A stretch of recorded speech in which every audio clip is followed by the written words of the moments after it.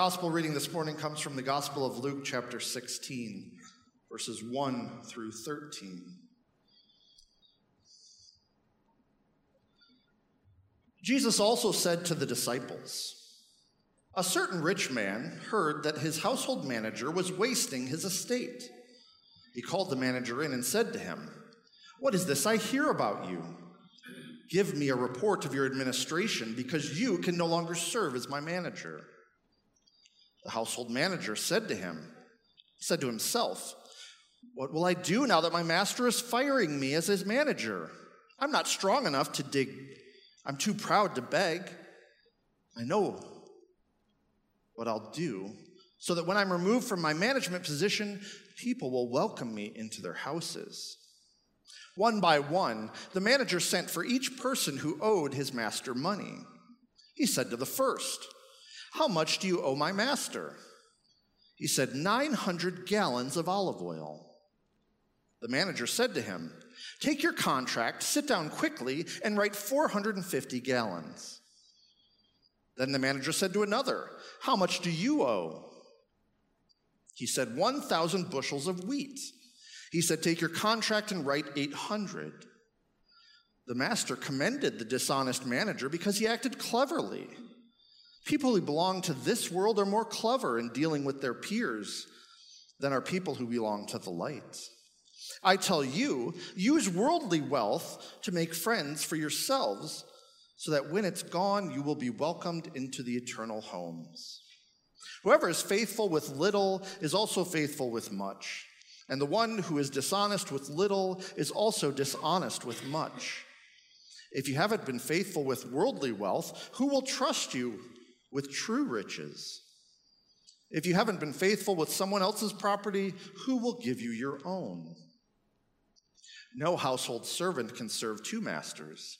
Either you will hate one and love the other, or you will be loyal to the one and have contempt for the other. You cannot serve God and wealth." My process for sermons is usually, after the text has been picked, I'll read through it a few times in a few different translations. Then I'll read commentaries, and then I'll do some academic journal articles. And one of the first things I read for this were on the lectionary, so I didn't really pick this. I just put in the lectionary text and didn't give it much thought. I don't read those ahead of time. Maybe I should.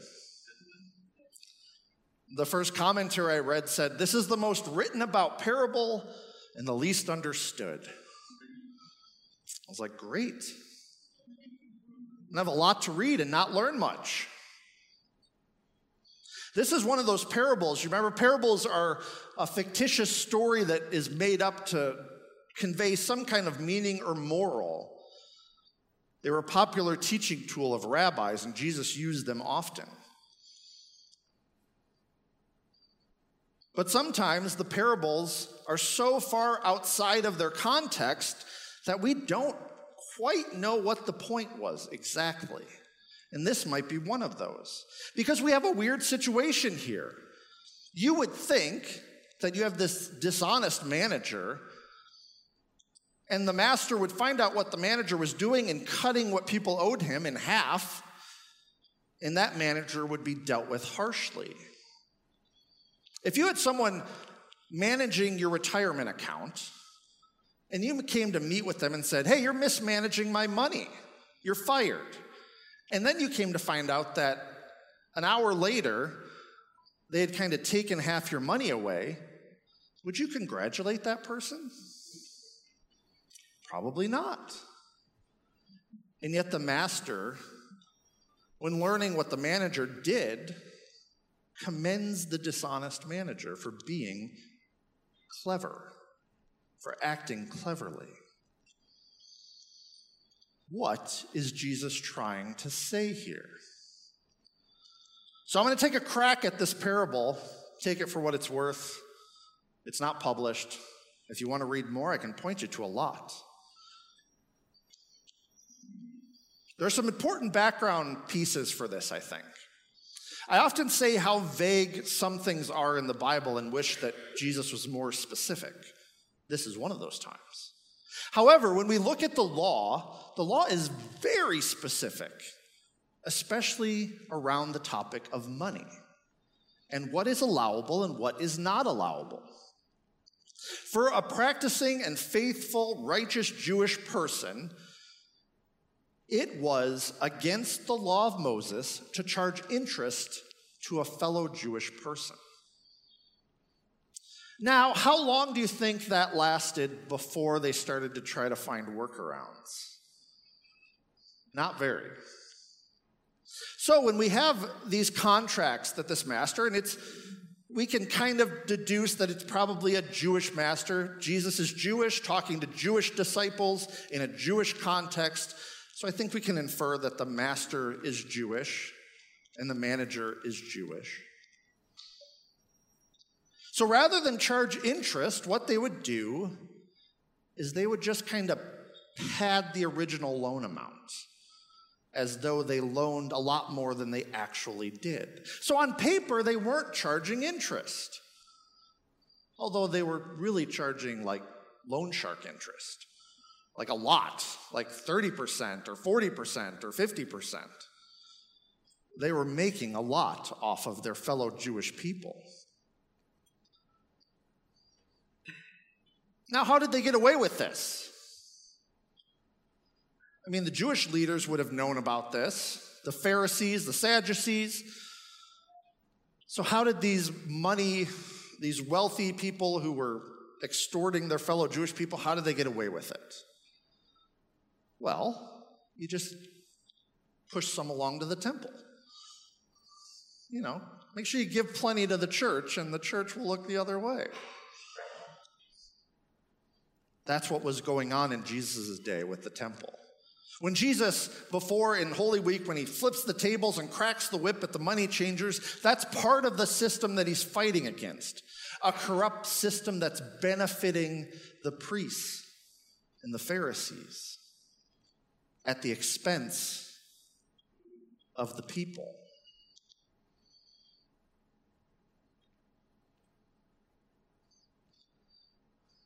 As Jesus explains this passage, this story, when it takes a turn and the master commends the dishonest manager for being clever, Jesus puts a twist on it. You see, Jesus loved talking about money. Next to the kingdom of heaven or the kingdom of God, money was the second most popular topic in Jesus' ministry. Because we can't get away from money. It's a part of our lives. And even before they had money you would hold in your hands, there were goods that were valuable. And that's how society ran. It impacts all of us. The lack of or abundance of money has a profound impact on human life. So Jesus makes it clear that yes, this dishonest manager had to act quick because fired by his master, it's not like he can go apply for another job. He would be out. He would have to beg or dig or be manual labor, and he's too frail for that. He's too proud to beg. So he has to endear himself to people who will then welcome him into their homes. And what better to do than reduce what they owe by half? You're going to love the person that does that. But Jesus makes an important distinction. This dishonest manager was using his craftiness for his own benefit for a very short return on his investment. Because our life on earth is temporary. You can amass all the wealth in the world, and when you die, you have the same amount as anyone else.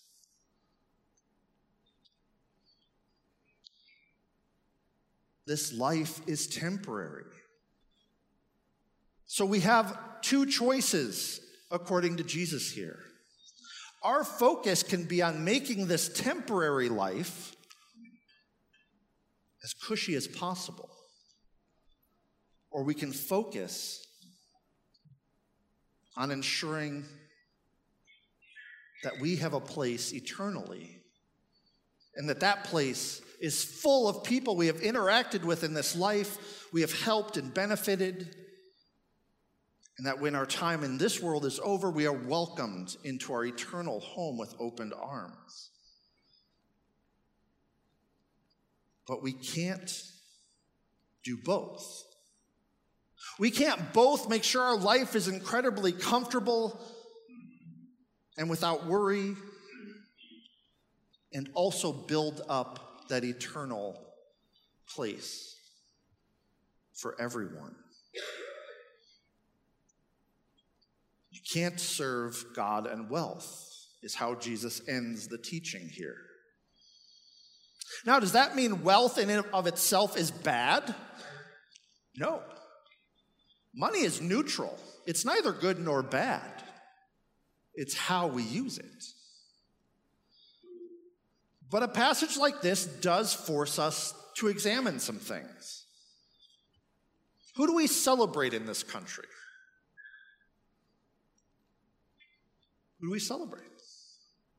Do we celebrate the social worker that had to get a master's degree to practice and makes $37,000 a year with a caseload of 900 kids that they're trying to help at any one time, and they're underfunded, and their budget's constantly being cut?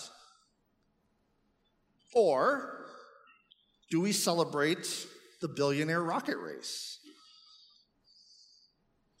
People who have so much extra money that they're blasting themselves into space. I won't talk about the shape of the rockets and all the other things we can talk about with that. But we celebrate the billionaires, the ones who built something from nothing, which isn't true. They didn't do it all themselves. And we leave out to dry the ones who are in the ditches doing the work. What about school teachers? We hear all the time about how valuable education is for kids. Every school teacher buys stuff with their own money for their class. There aren't budgets for that. They don't make a lot of money either. And then we berate them when our kids aren't doing as well as we think they should be. The point of this parable, I believe, as I looked at kind of what was written about it, was priorities. What are our priorities as we seek to be people of God following Jesus? And I think if we look at Jesus' words here, we can kind of deduce that our priorities are out of whack most of the time. And we do a lot of convincing of ourselves that they're not.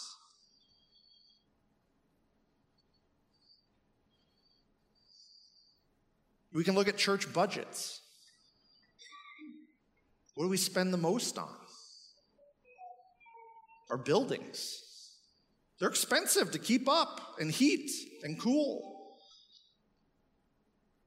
How much goes towards mission and outreach? Not a lot. We kind of, whatever's left that we can do, we do.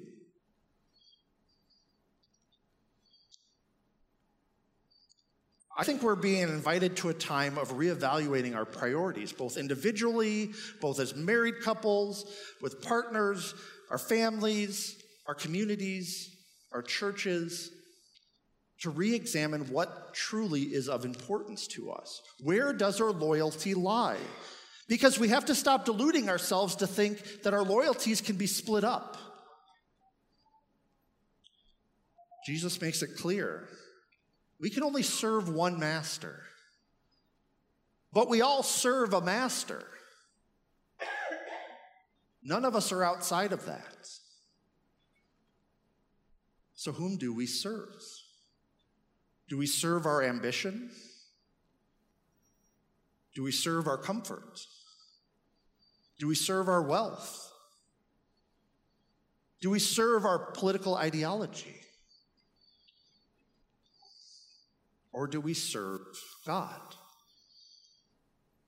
Because if we say we serve God, all the other aspects of our life must show that. It must be our priority in everything. It goes to Jesus' great commandment to love the Lord your God with all your heart and strength and soul and mind, to love our neighbors as ourselves. It leaves no room for anything else. So I invite you into this time to examine, what are your priorities? Where do your loyalties lie? And if you're uncomfortable by that, or if you see or start to see things that show that maybe you're serving a different master, this is where grace steps in. And God's grace is abundant, and the invitation is there to change and to refocus, to reorient yourselves back to the one true master. Amen.